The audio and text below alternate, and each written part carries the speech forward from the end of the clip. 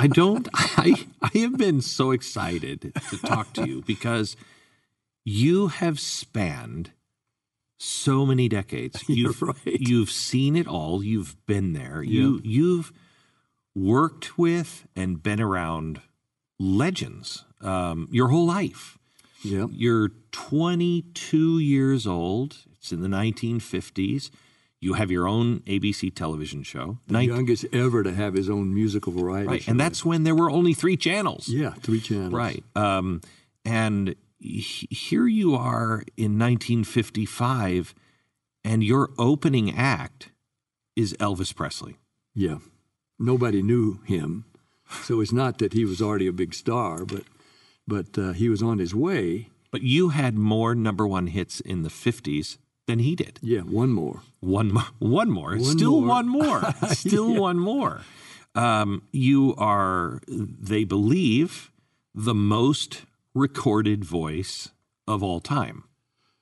That is in terms of the number of Records, songs. Yeah. I mean, of course, many have been played more times. That's the catch in it is that I have recorded more songs, over 2,000 songs in many genres. Like 6 different genres At least, yeah, 6 that genres. you've charted on. Charted. Right? Actually had chart records in jazz, pop, rhythm and blues, rock and roll, movie themes, patriotic. How many movies were you in? I've lost count, but about 15, 16. I haven't been counting them, so I don't know. Right. I might miss one or two. I'm Right. always forgetting something that I did do. You're in one of my favorite childhood movies, Journey to the Center of the Earth. I loved that. That was so good. And you are a man of deep, deep, profound faith. Yep. So I want to try to just kind of go over as much as we can. All that stuff doesn't really come together logically, does it? It doesn't. It does, I think. I think it's why you spanned and lasted and are as whole as you are. I mean, before we went on, we were in the dressing room, and you talked about kissing Shirley and your wife, and you teared up, and your love affair with that one woman. We just had our 65th wedding anniversary. We've begun our 66th. And she was my high school sweetheart. Same old story. We were holding hands at 16, married at 19. When I graduated from Columbia University, magna cum laude, we had 4 kids already. At 23, and I was on the cover of TV Guide in my cap and gown because of the TV show.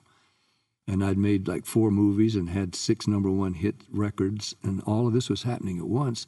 And somehow we found time to have 4 children at 23 and graduated magna cum laude at the same time.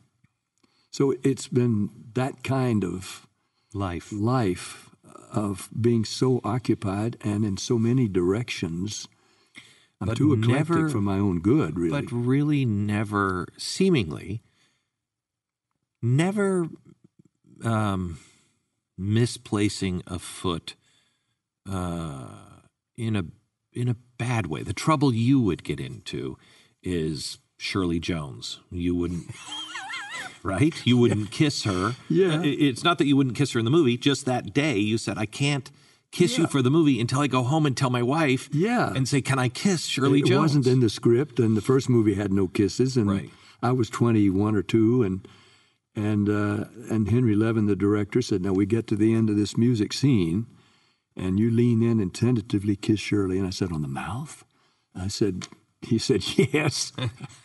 I said, wait a minute. Henry, I haven't asked my wife, Shirley, about how she feels about me doing kissing scenes. I know this sounds terribly naive, but I wasn't planning to make movies. All of a sudden I was, but we hadn't even discussed it, and we were having these babies, and we had a serious marriage going, and I didn't want to disrupt it by coming home. By the way, I spent half the day kissing our friend Shirley Jones. So he put it off for later in the movie, and it never happened. But the word got out in the Hollywood Reporter, the Daily Variety, the media that Pat Boone had refused to kiss his leading lady, and they assumed for religious reasons.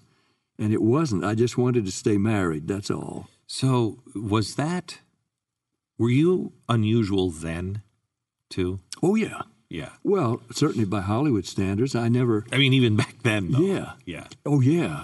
Goodness, Ingrid Bergman they barred from movies for a while because she had an affair with the director. I forget his name right now. Rossellini? Yeah, Rossellini. But then, of course, now you make the front pages in a much bigger box office if you're having an affair. And back then, no, even by the time I happened on the scene, it was unthinkable that a guy going to make movies might not kiss his leading lady. Well, it wasn't my decision then, as you said. Right. It was just in that one moment, took me by surprise. And Shirley, I did talk to her that night. I said, honey, they want me to kiss Shirley Jones. And she said, look, I'm ahead of you. This is Shirley for you. She said, I've been thinking about it, and I know if you're going to make movies, there's going to be kissing scenes. I just want you to promise me one thing. I said, anything. What?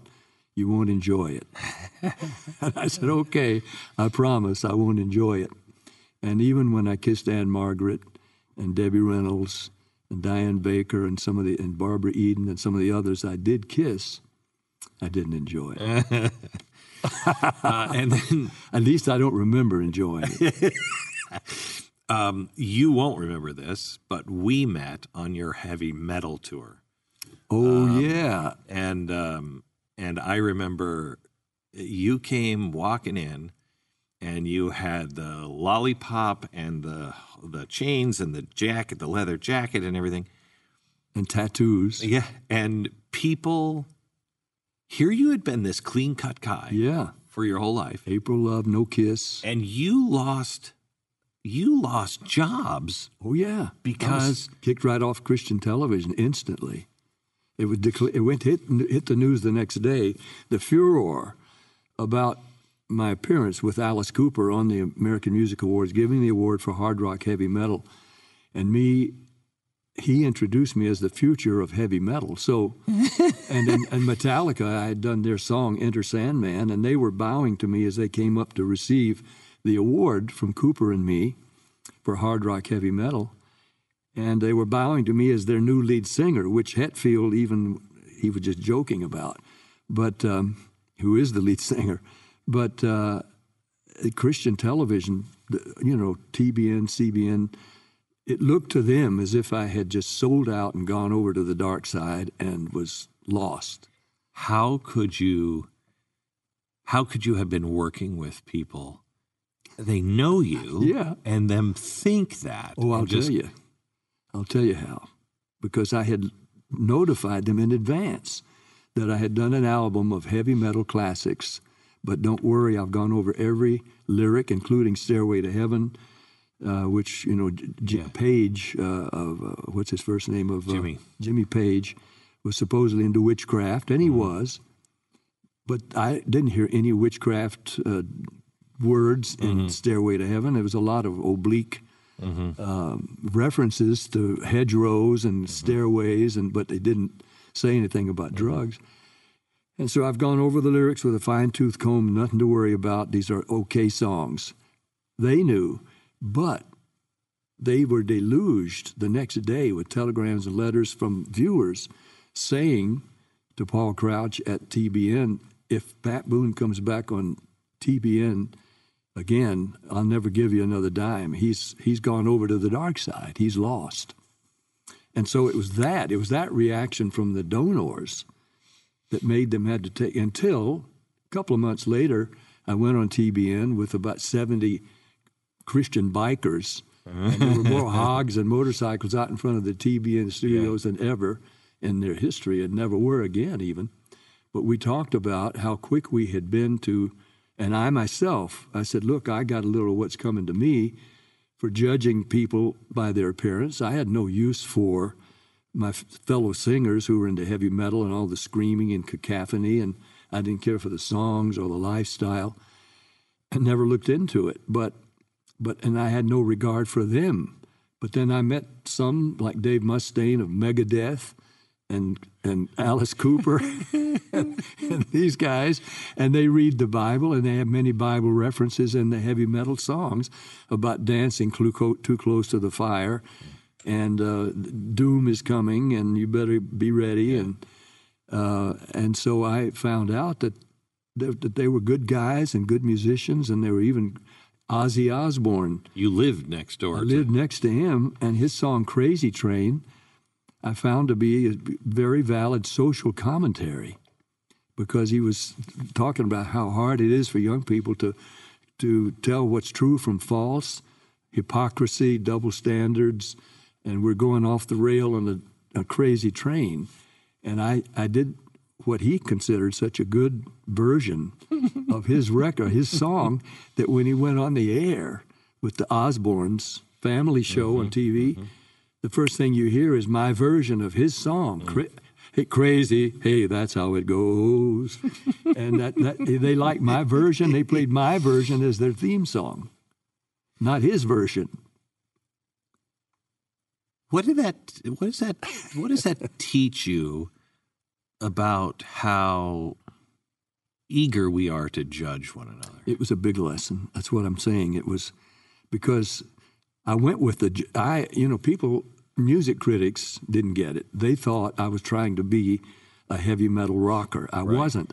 I was trying to do songs I found to have quality, and doing them with big band jazz, really good music arrangements, which all the original musicians loved. In fact, all the rock groups, Scorpion and Poison and all of them wanting me to do their songs and treat them with respect as I had these others.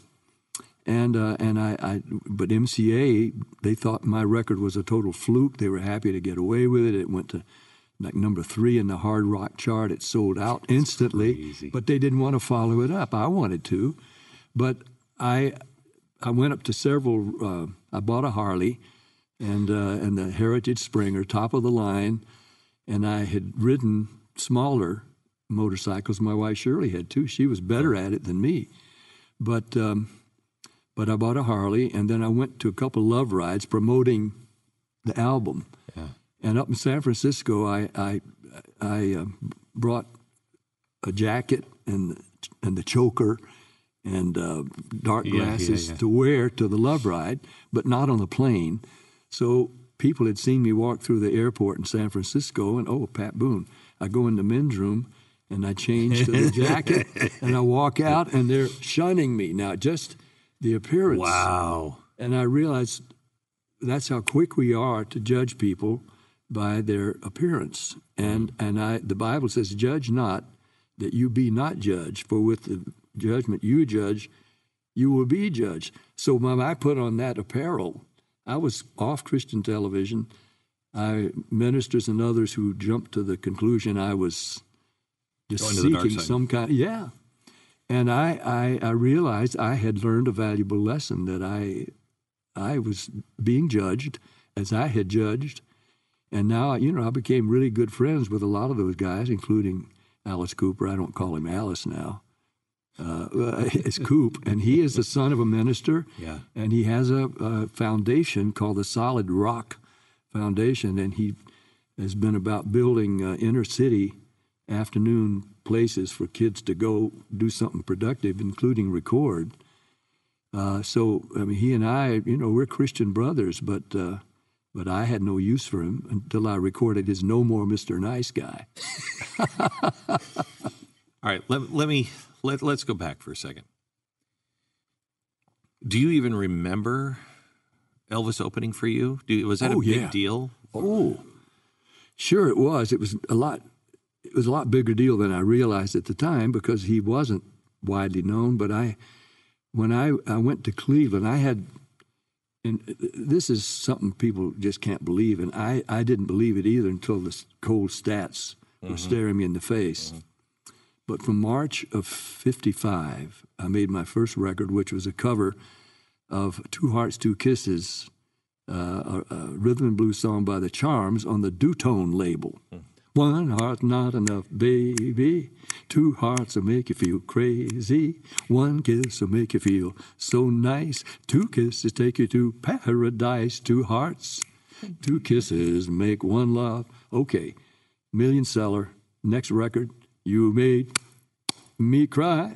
Ain't That a Shame, Fats Domino. Third record, Crazy Little Mama Come Knock, Knock, Knock. And I had 3 records by October when Elvis came up to Cleveland from Shreveport. He was appearing on the Louisiana Hayride and was considered at that moment a rockabilly singer. That is, he was doing country songs, but with kind of a rock flavor and approach. Because rock and roll only was, that phrase was coming into play now. Yeah. Did you know Alan Freed? Did you ever work I with? met Alan, and yes, he played my record of Ain't That a Shame. In fact, he wasn't playing the original records yet. Wow. He played my record of Ain't That a Shame, but later he started asking his listeners, you want me to play the original record or the cover record? And more they were wanting to hear the original records. Uh-huh. But my record of Ain't That a Shame is what he played. And so I was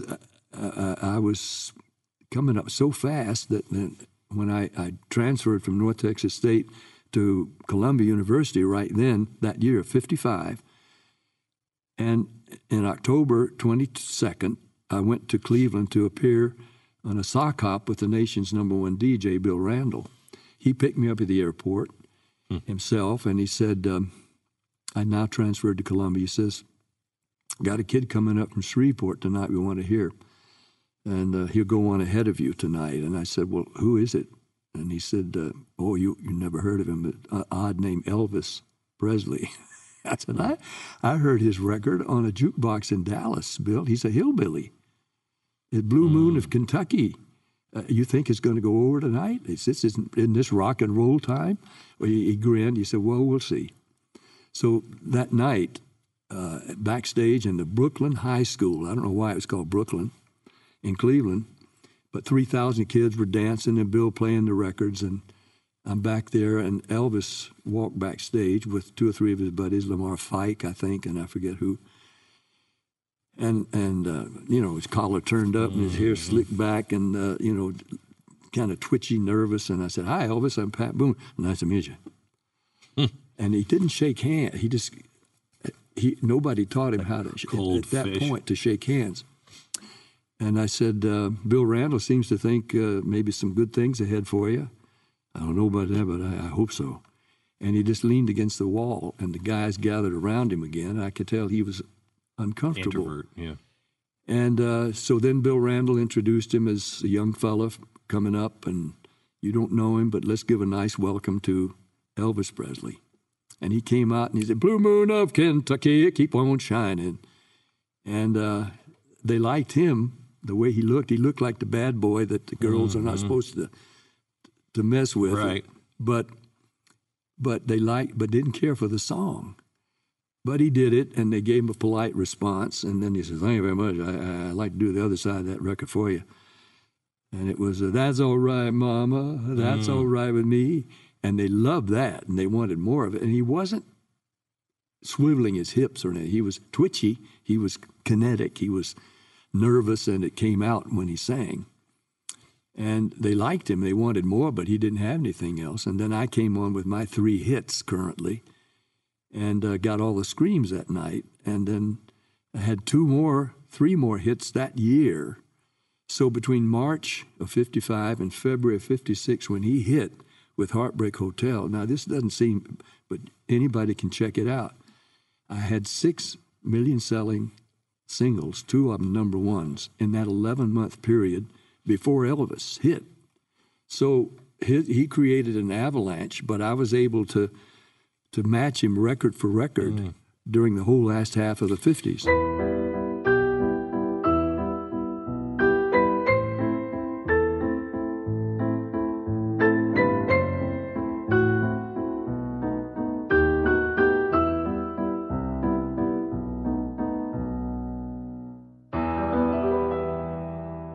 So when that happens to you, let me just talk to you as a performer, as a guy who is a star and a young star. Okay, Yeah, very young. Elvis comes on the scene. You in '56, you get the ABC show. Yeah, Okay. 57, I think. 57. Okay, so you get the ABC show. I may be wrong. 56. It's in the 50, yeah, 57. 50s, late 50s. 57. And ABC is the network of Disney. Yeah. And so you're coming on the scene. You've got these hits. You have money. You have television. You have fame. You have people screaming at you. Yeah. When you see Elvis start coming up, did that play with your mind at all? Yes, because he was the rebel. I know we had a lot of the same fans. They've all let me know in the past, and I kind of knew it then because we were both hot. I mean, my record would be number one, and he would knock me out of the number one slot. My next record would knock him out. We were seesawing up and down the charts together. Wait, hang on just a second. Who did you knock out? When you started coming up, who was the big one? Well, Perry Como, Eddie Fisher still was singing, Nat King Cole, Frank? Vic Damone. Frank wasn't having number one records at that point. He was Frank Sinatra, and he was doing albums, but he wasn't having hit singles. Okay, all right. But it was the kids' time. It was rock and roll time. Right. So we were the hot newcomers. Right. But I knew that he was exciting. I mean, he was a bachelor, and he was sort of the bad guy. He was. There was a moment in front of the press on TV where they asked him about 2 years into it. He said, "When are you going to get married and have kids like Pat Boone?" And he kind of gave it that kind of a little lopsided grin. He said, "Well, why should I get married when I can? Why should I buy a cow when I can get milk through the fence?" And of course, that sent shockwaves all over the place. Ministers, legislators, teachers, parents. But the kids, I mean, they loved him. And they loved Little Richard, whose records I was covering, and Fats Domino. Did you know those guys? Yeah, met them all. And we were friends. We appeared on shows together. So Elvis was the bad guy, and I realized he was pepper. I was salt, he was pepper, and people seemed to like some of both seasonings, We were competitors, but friendly. We visited each other in homes in Bel Air. We were both renting. We played touch football on Sundays sometimes. He had his buddies, I had mine, and we would just play, actually not touch football, it was flag football. So you tackled somebody by taking the towel out of their belt. Right. But we also blocked. And Red West, his stuntman friend, told me once, he said, Elvis, back during that time, he says, that Boone hits hard. Well, I'm blocking. I mean, that's what we're supposed to do. Right. I mean, he wasn't into karate yet. And so we had that kind of friendly competitor, but we were competition, but we were two boys from Tennessee, and he was from Memphis, me Nashville, and we were both seesawing up and down the charts. Who did you, let's say in the 50s for a second, did you see anyone like Jerry Lee Lewis, Elvis, that you saw and you immediately knew, holy cow, that's huge? Yeah, Jerry Lee, for one. And if it wasn't for his trip to England with his cousin. Right. He would have made it, right? Well, he did. He made it undeniably because his records, a whole lot of shaking and Great Balls of Fire. Great Balls of Fire. Those records are such classic records. Of course, they did a Broadway show about the Four in the Sun Studio. They did a Broadway show. It was Carl Perkins, Johnny Cash, Elvis, and Jerry Lee, and they'd all recorded at Sun Studios. And Elvis, on the tape I have at home, says, "You guys heard Boone's new record?" And they said, "No, what is it?" "Oh, it's a good song, man." He said, but the writer, Charlie Singleton, sent demos to me at Graceland and to Boone, and he got it, and he's already recorded it, and it's a big hit. And they said, "Well, what's it sound like?" And Elvis had his guitar, and this is on the tape I have. I don't know if it's in the Broadway show, But he started, don't forbid me to hold you tight, darling, don't forbid me to hold you tight. Let me hold you in my loving arms. Now, I had him because I love low notes, and I could hit the low notes in that song. And it went to number one, boom, in a hurry. And that was the one Chris Isaacs can't believe that I did in 1 hour after I heard it in the studio, and it was a finished recording. It was Don't Forbid Me. And it just, because for me, it was such a kick to sing it and to have the low notes. But Elvis, I tell my audiences when I sing it, if I tell any of this story, I sure am glad I got it first, because he would have had a very big hit with it too. Johnny Cash, did you know him before his conversion and after? Mm-hmm. So tell me about Johnny Cash when you first meet him and your thoughts. Well, I met him on a plane. We were flying from east. I guess he was flying to Nashville from California. And we stopped, back then the transcontinental flights weren't always direct, straight through. I think we stopped in Oklahoma City or something, and he got off. But I knew who he was. I'd heard some of the country records, but I also knew that he was getting a reputation of having some trouble. Yeah, some drinking or drugs or whatever. And he looked very haggard. He got off the plane, and they were trying to hold the plane for him to get back, but he never came back to get back on the plane. So I divined from that he did have some problems. But later, after he'd had his conversion experience and was really an outspoken Christian, I did his TV show with him. And I forget what, I think it was Will the Circle Be Unbroken, or I Saw the Light, or some good song that we sang together, and we were singing together as Christian brothers. And he was a very courageous guy. He came to see me. He and his wife June, they were being booked into Las Vegas. And his Christian friends would say, you shouldn't appear out there in Las Vegas. That's Sin City. Why are you going there? And he knew that I had appeared there and was appearing there and had some records there, actually, of attendance. And he wanted to, what was my rationale about it? And I said, look, wherever you appear, you're going to do your show, aren't you? You're going to do whatever the songs are. Yeah. And I said, the people that are coming to see you are the same people that see you in your concerts or in state fairs or wherever you appear, wherever I appear. I've learned that I don't have to be part of everything else going on there. Correct. And the people who come there don't have to be either. They're looking for just good entertainment. And if I can give them good family-style entertainment, I'll do it. So you just go in and you just sing whatever you sing, including your gospel songs, and they'll love it. And he did, and they did. So, we were two guys trying to work it out, how to make it work to be Christians and still be successful as entertainers. And it's not easy. Yeah. The 1960s come, and the British invasion happens. And this is the first real bump in your career, right? Yeah, big one. The Beatles. Yeah, big one. Big. Because now the whole room has changed. The whole world has changed. We did it very drastically for a recording artist. Right. Because I was making, a lot of my money was from record sales, of course. Right.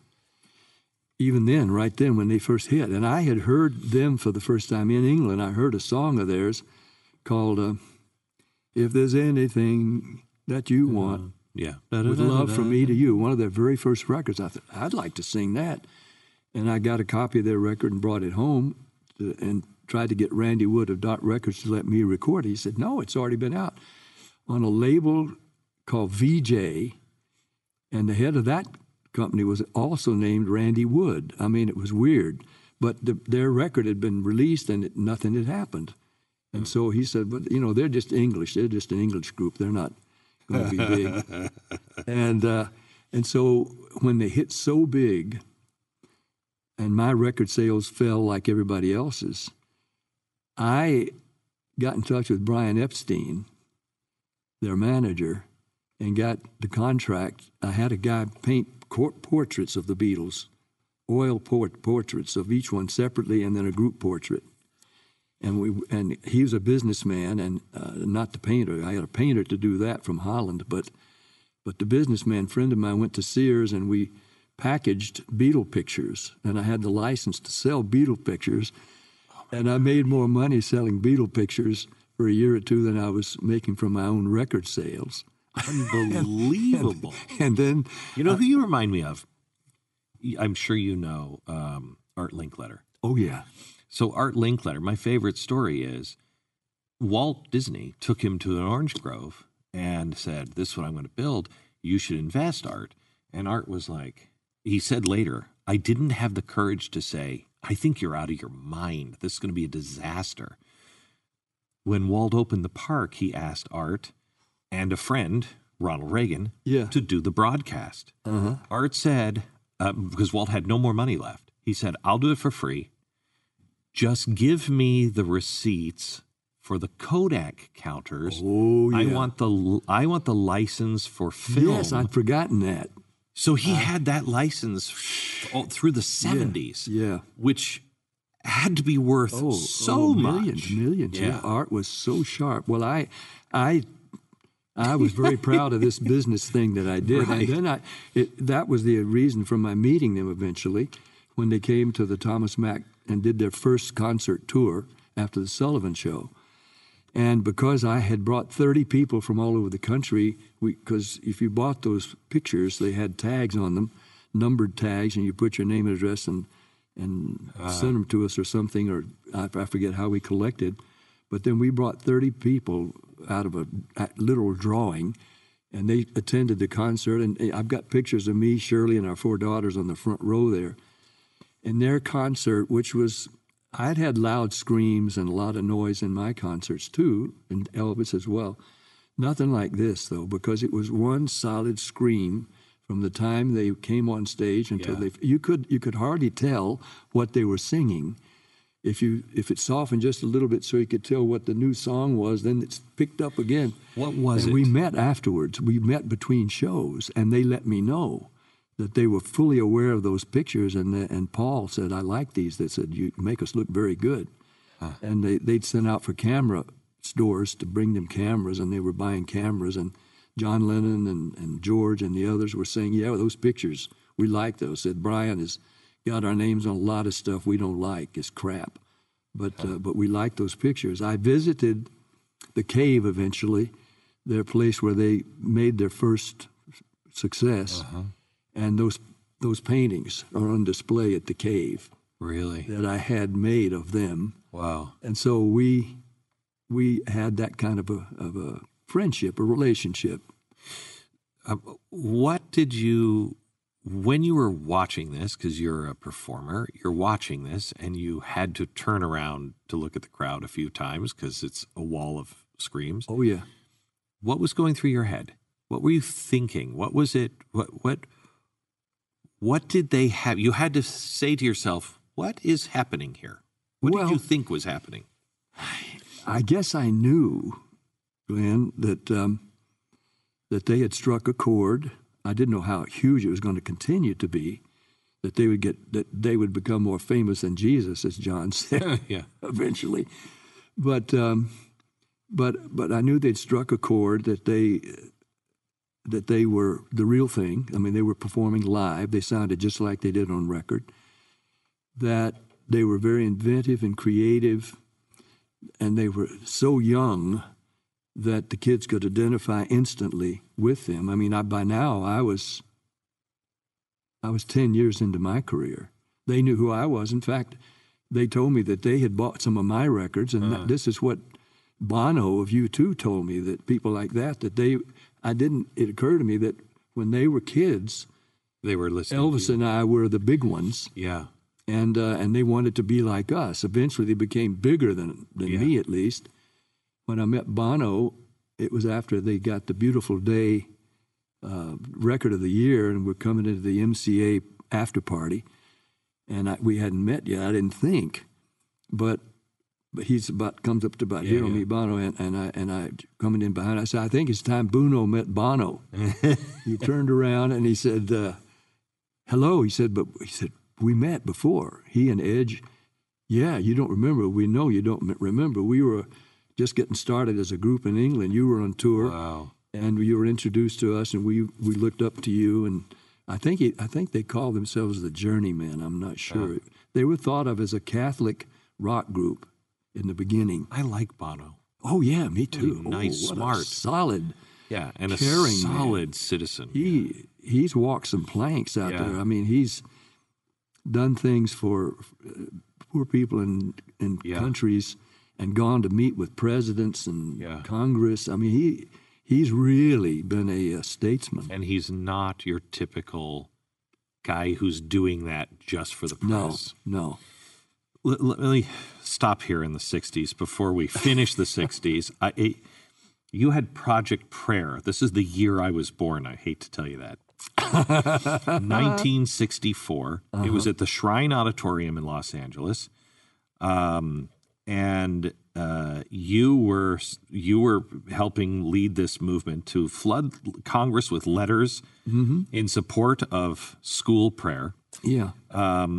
It was you, among others, Walter Brennan, Gloria Swanson, Dale Evans, Roy Rogers, John Wayne, Ronald Reagan, Mary Pickford, Jane Russell, Ginger Rogers.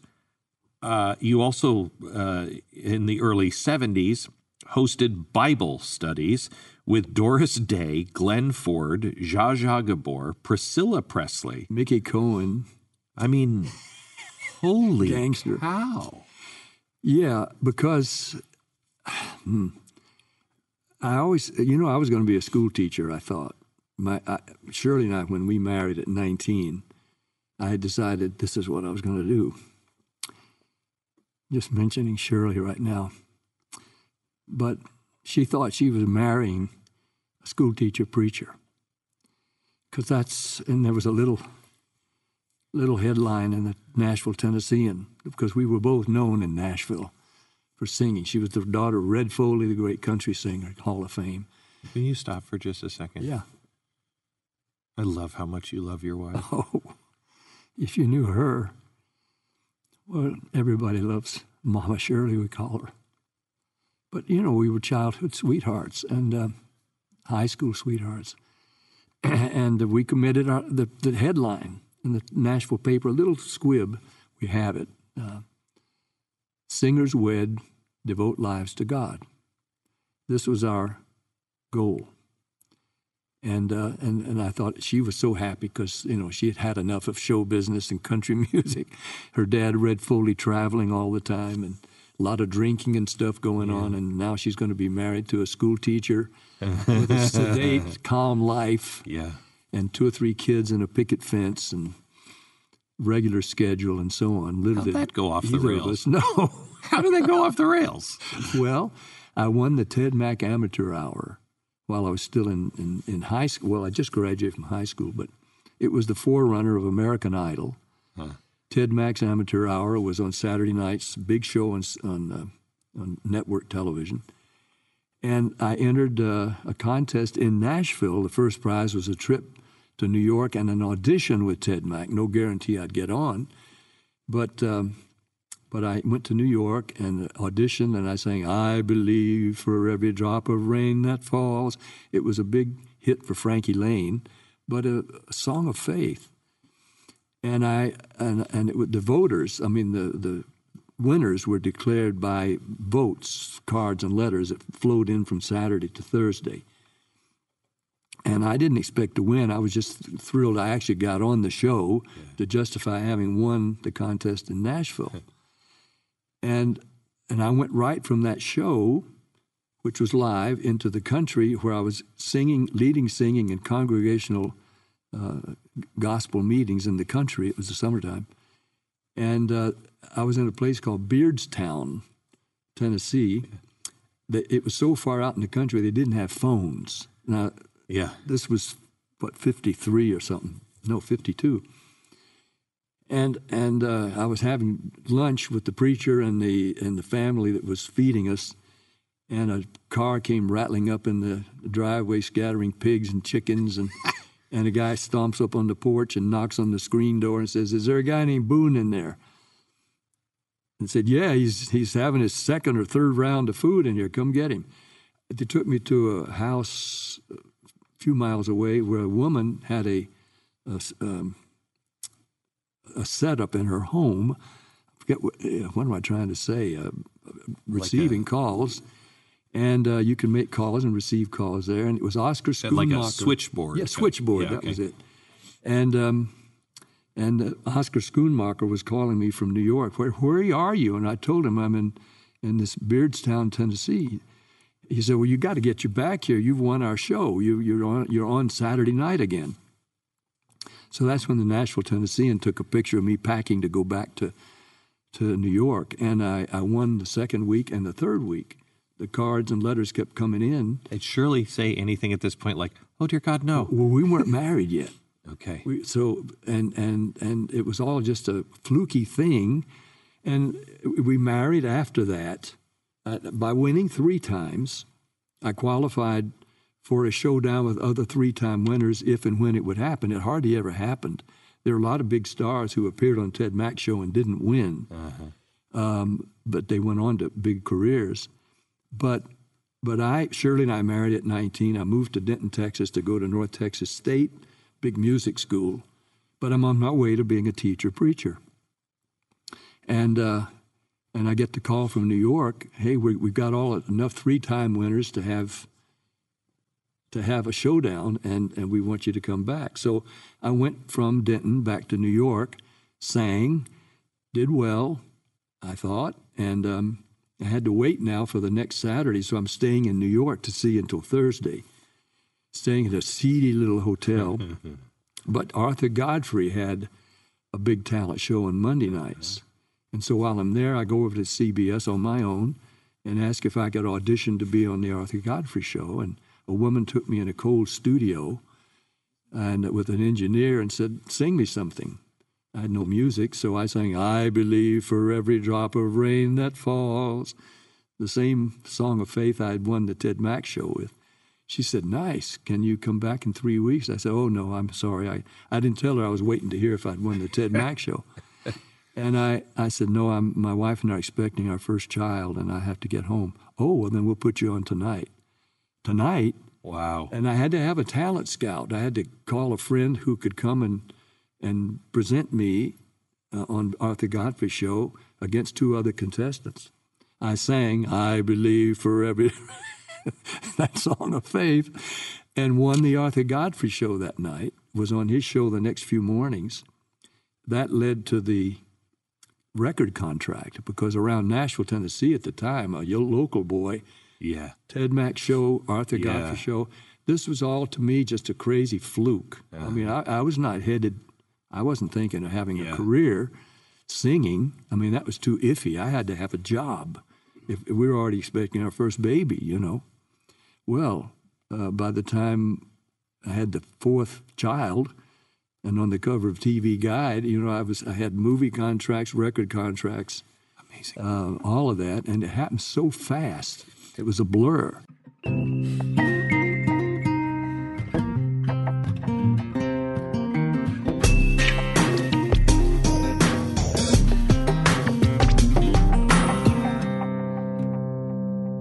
Things have changed so much from them. The people, I don't think, have an idea of that kind of fame. 3 networks, the entire country knew who you were at that I did a time. command performance for the Queen while I was still in college. Crazy. Go to the Palladium, and the Queen is sitting up in the royal box, and I'm there singing, "You made me cry when you said goodbye, ain't that a shame?"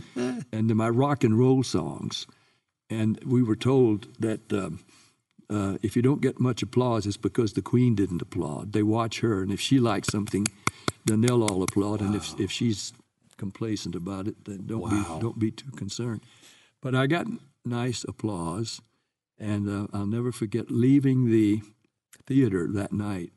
I had rented a tux. I'd never worn a tux, but this is a command performance. Yeah. Tux.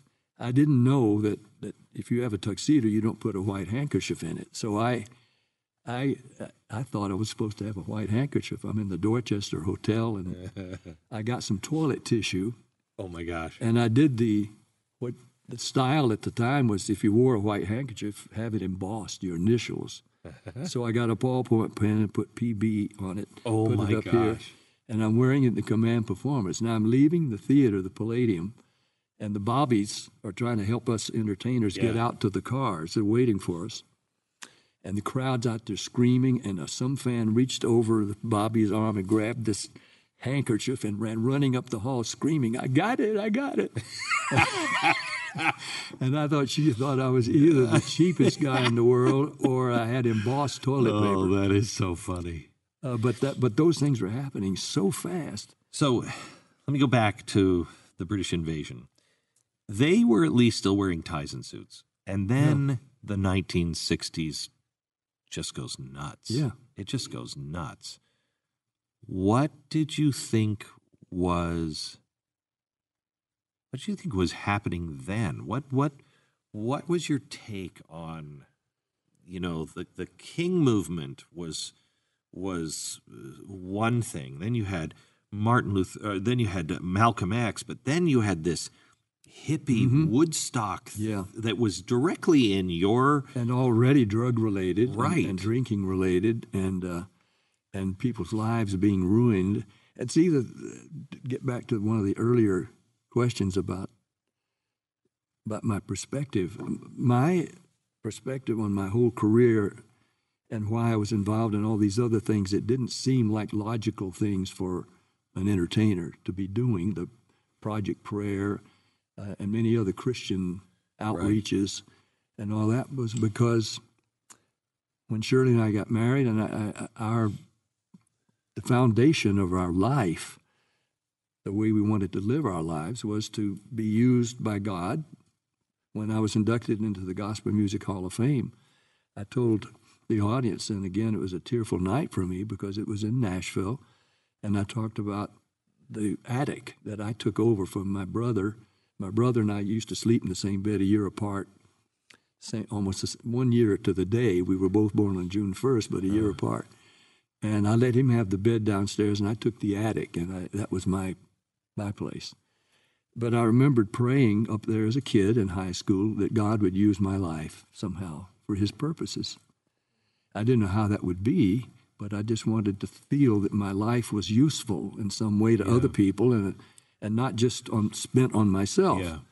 So that was my goal, and now to be honored with the Gospel Music Hall of Fame there in Nashville took me back to that attic prayer time. But that was the way we were looking at our lives, our purposes. So whatever happened to me in entertainment, I looked for ways to try to make it have some significance other than just fame or money or whatever. Do you think that's what has kept you on the even keel? 'Cause I found when I left New York, because I didn't expect any kind of anything, and all of a sudden, boom! I'm kind of like you, just real quick, just woof. And you'd had the biggest show in Fox, and it was just bizarre how fast everything happened, and I knew it wasn't me, and that was the sense I had, all along. Yeah. And the last night before I was going to go in and tell Roger Ailes that I was leaving, I had gone to Spider-Man, and they invited me backstage, and I was with Bono, and we were talking about they were struggling with the second half. And my wife looks at me as we're walking back, and she says, "If they ask you anything about the show, just say you liked it, please." And I'm like, "No, but I could help. I know." So they asked, and my wife looked at me like, "Oh, dear God." And so for, 30 minutes backstage hanging out with, these titans. Sure. And I get back to the apartment, and it's floor-to-ceiling glass. I grew up wanting to live in New York City. I'm right in the city. I mean, for the first time, I was with cool kids. Yeah. And I said, how can this be God's plan? Look at where we're at right now. How can this be God's plan to go in and give it up? And my wife, sounds a lot like Shirley, she said, I'm going to bed. And I heard hat as clear as a bell. If you don't leave now, you won't leave with your soul. And in pondering that for a few days after, I think that's where fame and fortune destroy you, because it's a nice ride. Yeah. But when it starts to go away, it plays on you so much that you'll do anything to hold it because you want it. Yeah. How did you avoid that? Yeah. You'll sell out. You'll make whatever. And you'll make little teeny compromises, and before you know, you're way off. I see this. Well, I've had moments like the one you just described, and a pivotal one would take too long to probably tell you now, but where a minister said to me, "Are you willing to die to your career if this is what God wants?" And it was a moment of a prayer up on Mulholland. He and I took a walk together. Harold Bredesen was his name. And I said, I never wanted that question to be asked. I sure didn't want to have to answer it. But he's asked it, are you willing to die to your career if this is what God wants? And I said, well, Harold, I have to be honest. If I know my own heart, I am. I don't know if I know my own heart, though, when the time comes and the decisions have to be made. And maybe the little decisions don't seem like big ones, but if I know my own heart, if I know he wants me to give it up, he says, praise God, brother. He's going to let you know your own heart. And within days, I was put in a position where I felt like, I had already recorded an album for a record company owned by Bill Cosby. They put a lot of money into it. And they were going to advertise it, forgive me, but they were going to advertise it with ads and billboard. Pat Boone sings his ass off on this record. And I thought, well, I didn't make that up. That's their doing. I'll just act like I didn't know it, that they were going to say that. And then, but this same minister came to my house the next day and said, brother, I don't know if you know what this means, but God just told me to tell you, and it was scripture, be not unequally yoked with unbelievers. Do you know what that means? I said, no, I don't know what that means. No, I have no idea what you're talking about. I'm just about to sing my ass off. For Roy Silver, Ed Barsky, and the company that owned Tetragrammaton Records, oddly enough, Tetragrammaton is a Greek word for the name of God. Wow. But why they called it that, I've never known. But it was obviously I was going to be recording and a 5-year contract with Unbelievers. And I had to make the decision. I was about to go sign the contract. I called and postponed signing the contract because now I've been confronted. Are you willing to die to your career? And so I went back up on Mulholland, and I got out of bed. It was midnight. Shirley said, what are you doing? I said, I got to go pray. And I went up on Mulholland in a misting rain and asking God, what I've already recorded this album. I've already given my word. If I'm going to commit my life even more to you, does a Christian back out of a contract and out of a deal he's already made? I honestly didn't know how to do it. But I felt there was like a hand on my face, and the impression, just tell them your story. Just tell them what's happened to you.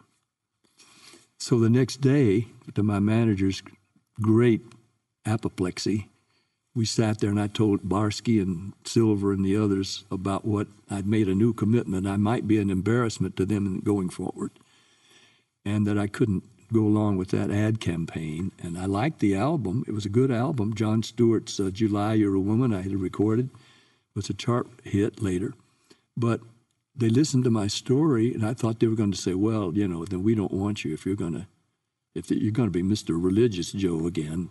Yeah. And but instead they said, this is really interesting. Silver said, let's just don't have a contract. Let's put the record out. We'll scrap that ad campaign.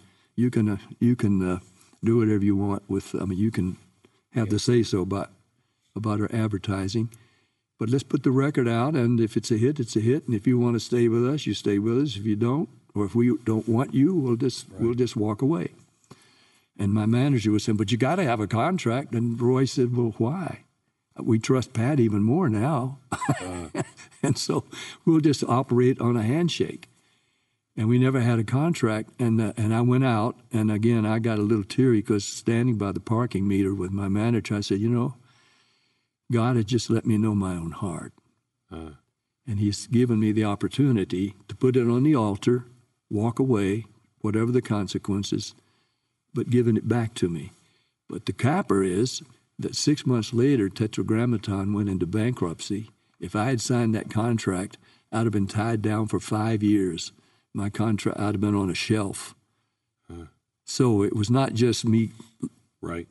So those moments, and there have been others, and with you, and I'm sure, where we get some guidance, and we have to make decisions that we hope are the right decisions, even if they cost us. Before, and I've never talked about this before. I don't know. Fantastic story. Before that night that happened to me, it was about a week before. I had this feeling for a while that I needed to talk to Billy Graham. Billy Graham's not taking my call. He would have, of course. And so I'm standing in the hallway, and I said, I just have to talk to Billy Graham.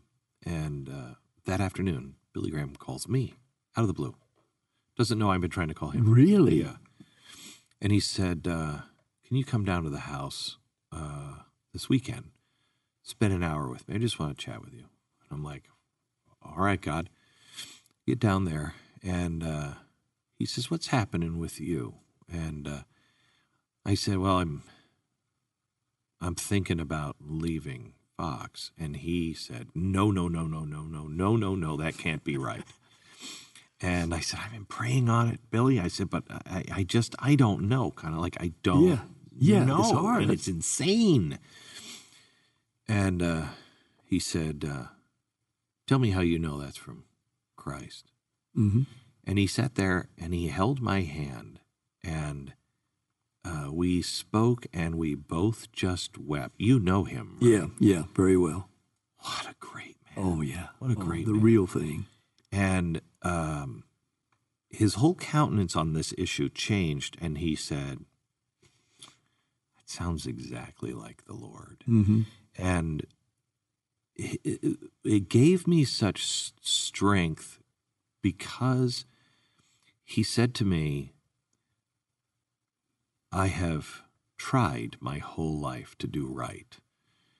And then he welled up in tears, and he said, and I haven't always gotten it right. Mm. He said, but I've tried. Oh, yeah. And he said, and I know the Lord knows that. Yeah. And then he just changed, and his eyes became so bright, and he said, and I don't fear death. Yeah. I just don't fear death. It's such a great, it was such a testimony builder of, you're going to have really tough decisions, and, seek his advice, the Lord's advice, and then do it. And even if you get it wrong, you were trying. I've made mistakes and blunders that from a business standpoint and professional standpoint were just unwise, and maybe they not what God expected of me, but I was thinking it might be. So I would try to do what I thought was right, and I later thought, boy, that was really stupid. You could have gone ahead and done whatever that was, a role in a movie or something. I've said in the past I would play Judas in the story of Christ, because I know how the story ends, and it's I would play the bad guy if I had to, and try to do a good job, try to make him a human being. Yeah. Because Judas went out and hung himself when he realized what he had done right away.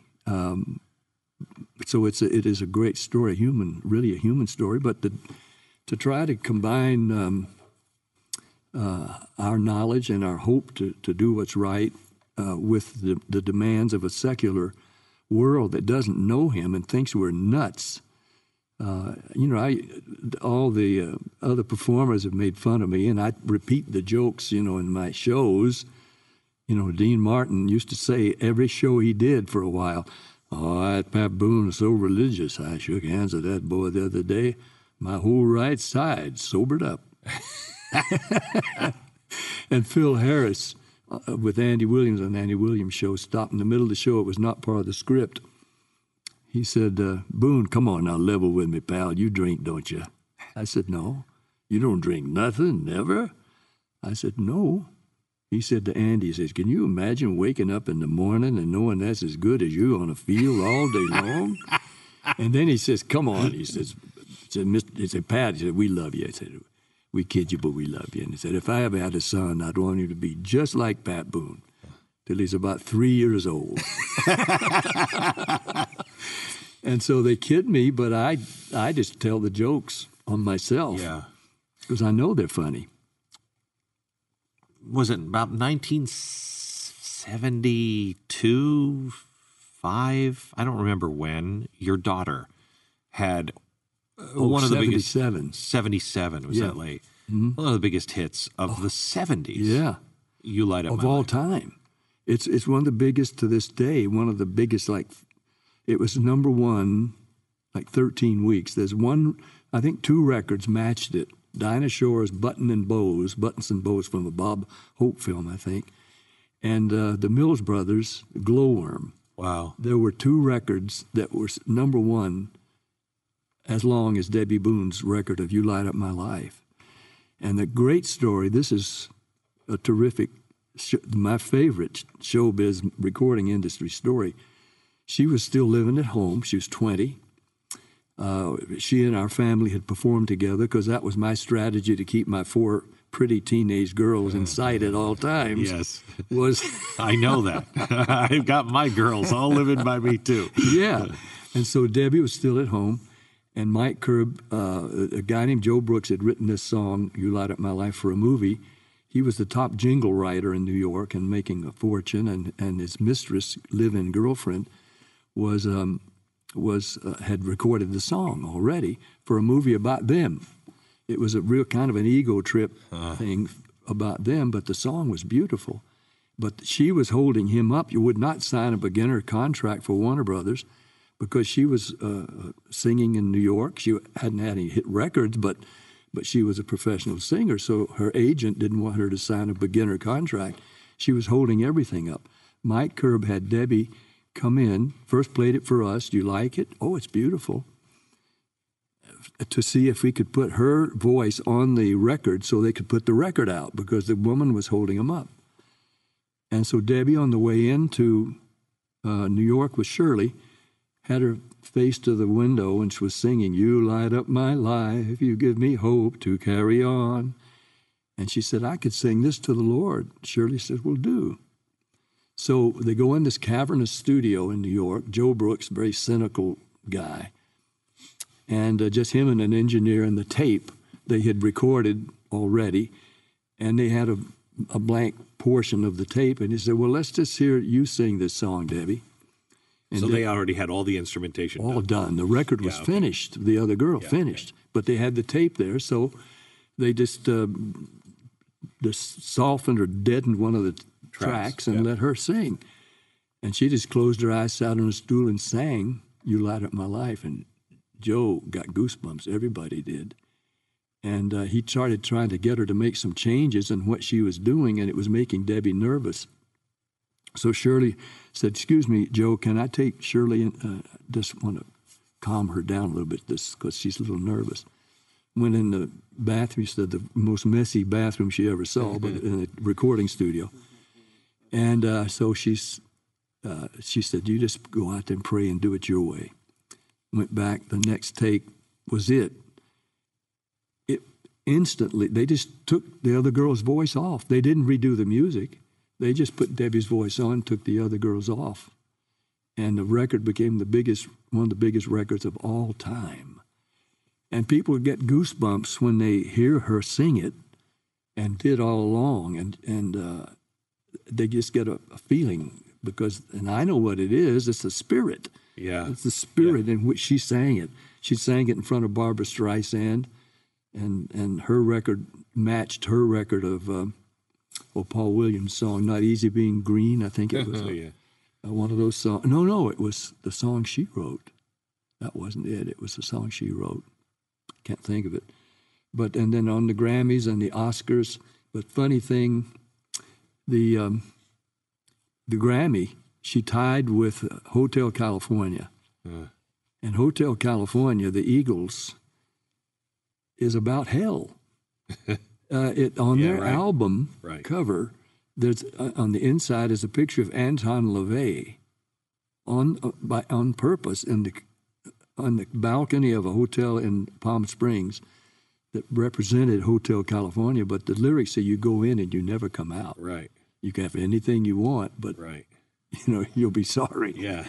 And that song and You Light Up My Life were tied for Record of the Year. Interesting. Hotel California about hell, and her song to the Lord, You Light Up My Life. So I've lived in this kind of, I don't know, tug of war, it seems like. Yeah. Although I've loved it, but it's been walking a tightrope sometimes. I just have to tell you this because he's my friend. I have a friend, Jeremy, and I walked into his house. He lives in Sherman Oaks. Mm-hmm.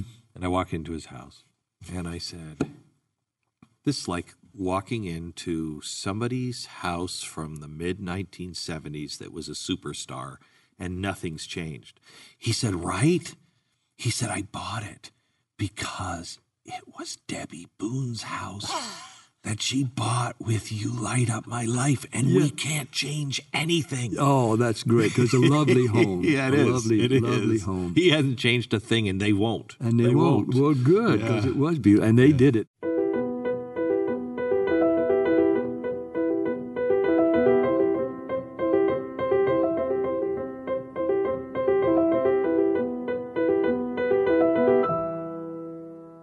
Let's talk a little bit about the talent of today. Let's talk about, do you know Michael Bublé? Oh, no, I haven't met him. I know who he is, of course. Okay. A great admirer of his abilities. Yeah. Who is out there that you say, wow, a lasting talent, a lasting voice? Well, you just named him, and he is really good. I mean, he's just got a great native talent, and he's. Have you really ever seen him it. in concert? No, I've just seen him on television. You need to see him in concert. I think he's the, and I've seen Michael Jackson and everybody else. Yeah, I think he's the best performer on stage I've ever seen. Well, I agree with the stage performer as well as vocal, because he throws himself physically into it, but in his own way. He's not imitating anybody. Yeah. He sang on the Voice the other night, and he sang a song, a love ballad, and he sang it very slow. Now, I thought he may have been thinking about Tony Bennett when he sang, "The shadow of your smile." Tony Bennett sang it so slow you had to check the speed on your player, but it worked. Was it My Funny Valentine? No, it was just it doesn't matter. A love song, but I thought no, Michael, that you don't need to stretch that one out, because you know what you're going to say, and so. But I mean, that was just a judgment he made. I didn't agree with, but his vocal ability is just unmatched, I think, right now. Yeah. Because he can sing most anything he wants and sing it well. Yeah. Other singers around, I'd have to rack my brain. Have you met somebody that was a mid-charter, if you will, that you thought, if this person would just straighten up their life? Have you met anybody who could have been huge that was just burned out? Well, some of my good friends, I mean, Glenn Campbell, he went through real tough period. Yeah, went through a rough period. I mean, not before he had the Alzheimer's. I mean, he got involved with drugs and was messing up his life. That's too bad. And there are others I don't want to. Yeah. Yeah, I have. And in fact, that's why I didn't want to plan on being a singer. I had early in the going when I was touring for my first record. I went into some grill one night with the promotion guy for my record to get something to eat, and up behind the bar was a guy who'd had one record, and it had been a hit record of sorts, but he was building his life around that one record, and he's up there singing behind the bar, and I thought, boy, I can't bank on this.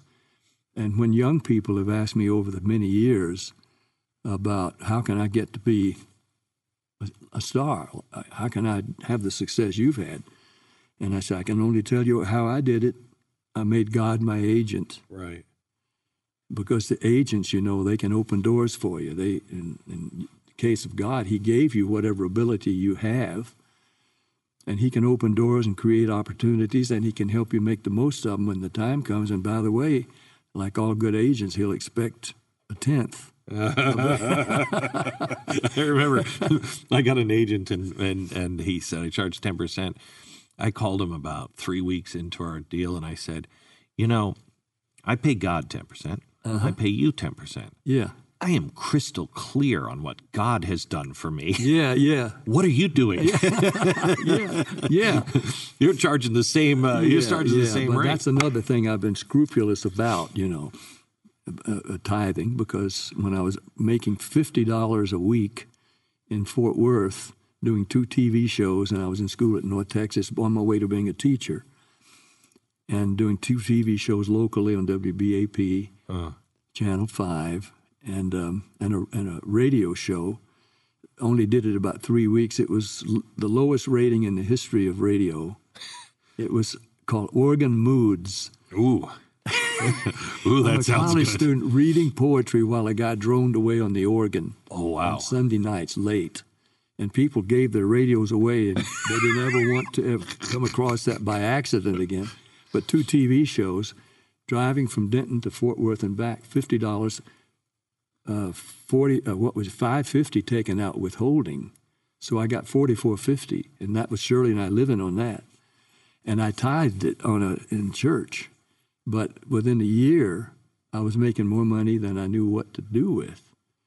And have continued, of course, all this time, because I don't know if I have similar story, but I think I've learned a better story on tithing, and that is, I just trust him. Mm-hmm. It's not like I'm going to get anything out. I might not get out what I'm thinking I'm going to get out of it. Right. Yeah.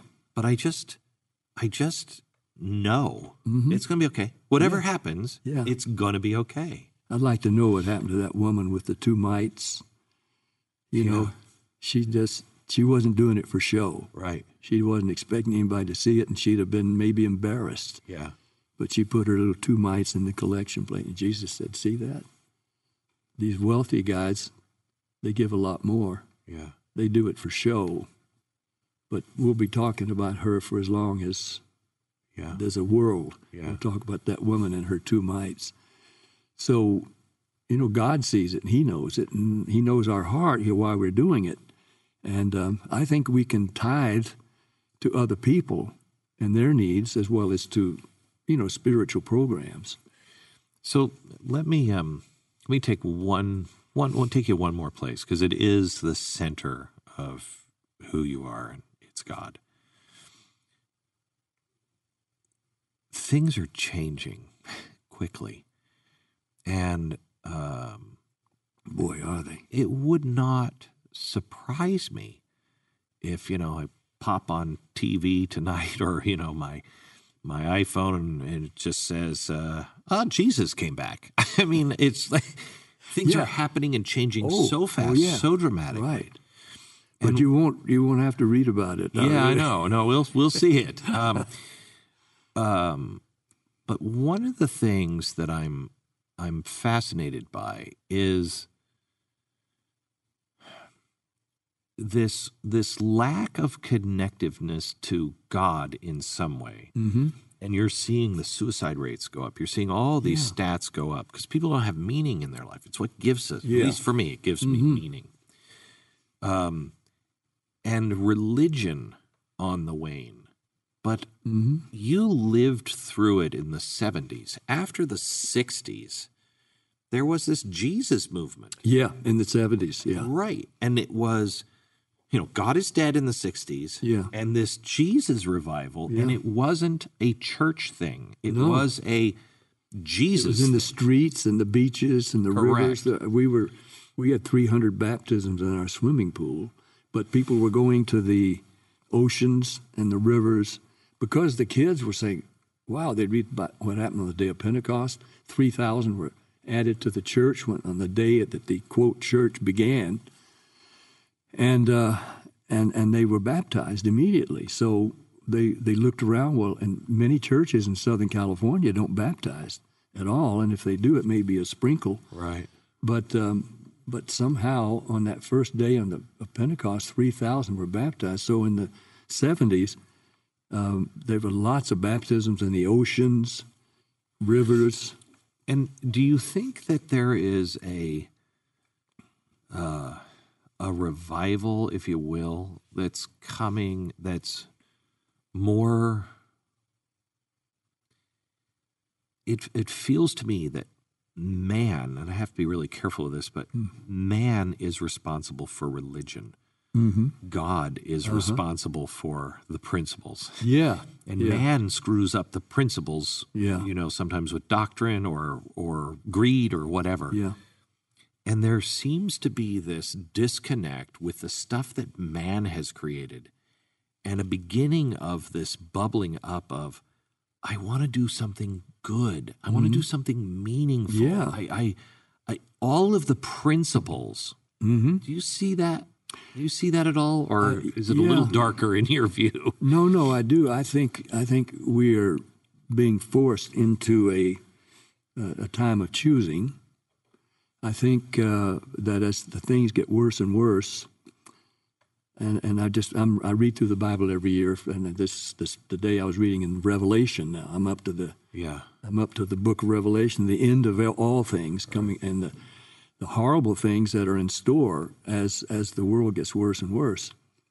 And even those horrible things are God's attempt to bring the last few to himself, even in times of horrible travail, because as long as things are going okay, they just don't feel they need him. So he will finally let things get worse and worse and worse till we're sort of backed into corners, which is sometimes where we make our right choices. But I think the things are crumbling, and we're losing so many of. I've made a couple of speeches, had to write them out. One's called "Losing Liberty." How can we possibly in this country lose liberty? We're the greatest nation in the world. We can lose it through apathy, ignorance. Those two ways we can lose it. It's being taken from us now. I mean, right now they're wanting to change the Constitution. They're wanting to to call some things in the Bible hate speech, and they're not wanting people to say under God and the Pledge of Allegiance. Right. And these things are happening. We're going to have to take stands eventually, because you remember the Up With People thing a long time ago. Yeah. Up with people. There's people wherever you go, and freedom isn't free. You got to pay the price for your liberty. So I think we're coming to that. I'm just hoping that that there will be a return. I think even show business people are giving people, and they go out of their way to do good things, just from a humanitarian standpoint, which is good. And maybe don't get enough credit, but it's on their part. It's trying to answer the call that I think we do feel. All of us, most of us, feel that we'd like to. If there is a God, we'd like to be in His good graces. We'd like to please Him. I feel sorry for people like Bill Maher who make fun of anybody who is, quote, religious, and I understand how, quote, religion which is not what God wanted. He wants relationship. Yeah. He wants people who want to be like him. That's it, people. It's like Gandhi said, I love this Jesus of yours. Mm-hmm. I just don't like his followers. Yeah. And it's because a lot of the followers are just as judgmental as Bill Maher is. Right. And as I say, I found myself guilty of that too. So I've been no saint, although technically you can call me St. Patrick because you've been around some snakes in your life. Yeah. But it's a wonderful life to live, believing that God is in charge and that He'll excuse you and even work with your mistakes and errors and judgment, and it'll all turn out well if you're trusting Him. And that, as what I'm looking at right now, and in the case of several good friends who we've said goodbye to temporarily, that they didn't die. They didn't cease to exist. They moved on. You don't have to talk about a saint. That is somebody who, the Bible says, precious in the sight of God is the death of his saints. That's in one of the Psalms. Precious in the sight of God. And why precious? Because he brings them to himself. And that ain't bad. Yeah. It's a good time. Yeah. It's a time to celebrate. It is. If you've become part of his family. Yeah. That's the thing. And we can every one of us can be part of his family. Okay, kind of rapid fire. Couple things, just real quick. Greatest experience of your life, something that you've done that you were like, I cannot believe I did that, or I saw that. I just, I know this seems trivial, but for me it wasn't. I was in Dublin making a movie, and I had a couple of days off, and I had a bike. I was renting a bike so I could ride around, because I'm Scots-Irish myself, and I wanted to see more of Ireland and around Dublin in the spring, and there was an AAU track meet. And I, on my bike, I stood on the wall in the stadium, outside the stadium, watching the thing happen. Americans and Irish compete. And somebody recognized me and had me come over, and I was in the infield talking to some of the coaches while all the things were going on around me. And I'm in shorts. He said, "You look like you're in pretty good shape." I said, "Yeah, I am." And he said, "You ought to come out here tomorrow and run in our 440 relay. Our dash man is taken sick. We're going to have to cancel." And I said, "Really?" And he said, "Yeah." And I said, "Well, I never ran track, but I think I'm pretty." He said, "No, I was just kidding. I mean, if you haven't run track." But I must have wheedled him or something. He decided, "Hey, if you want to do it, we'll talk to the Irish coach, and we'll do the event. It won't be official, but maybe we'll see if we can. If you say you're pretty fast, maybe we'll build up a lead, and you can bring the baton home, or at least make a good effort." I said, "Yeah, I'd love to do it." I came back. My manager was apoplectic again. He thought, "How can you be setting yourself up like this?" And I came back, and they gave me some shorts and some track shoes I'd never worn, and the baton. We practiced passing the baton the safe way with your thumb on the hip, and the guy comes running behind you and puts it there, and you got to make sure you got it running. And now they tell me that there's more people in the stands. They've heard the words around, I'm going to be running in this track meet against their team, and they decide they don't want to get beat by 3 track men and a singer. And so they bring in Noel Carroll, who was in Stanford, but he was Irish, and he was running for the Irish team. He had just set the world record in the 2 mile. Now he's going to run anchor against me. Now I want out. I know this is going to be embarrassing, but I'm out. I'm in it. I can't get out. And so now the gun goes off, and I look down and I see the first 110 yards, and the American guy builds up about a 3-yard lead, passes the baton, and now here comes up to the second guy, and it's up to about 4 or 5 yard lead. And here comes a guy toward me, and I put my thumb on my hip, and I start running, and I feel the baton, And I go take it around and I'm running. I said, no man alive could catch me. Dot, dot, dot, dot, dot, dot, dot. But I'm hearing, those are my steps. Dot, dot, and I hear thump, thump, thump. And this 2-miler world record holder is coming behind me. And on my phone, and I could show you the picture that somebody sent me recently, Associated Press. I break the tape. I'm half a step ahead of Noel Carroll. Wow. Won the AAU. Of course, it wasn't official, but it was in Sports Illustrated. But you mentioned a moment in your life that seemed impossible, that I would win an AAU track meet. That is great. And there's a picture to prove it, just as I'm about to break the tape.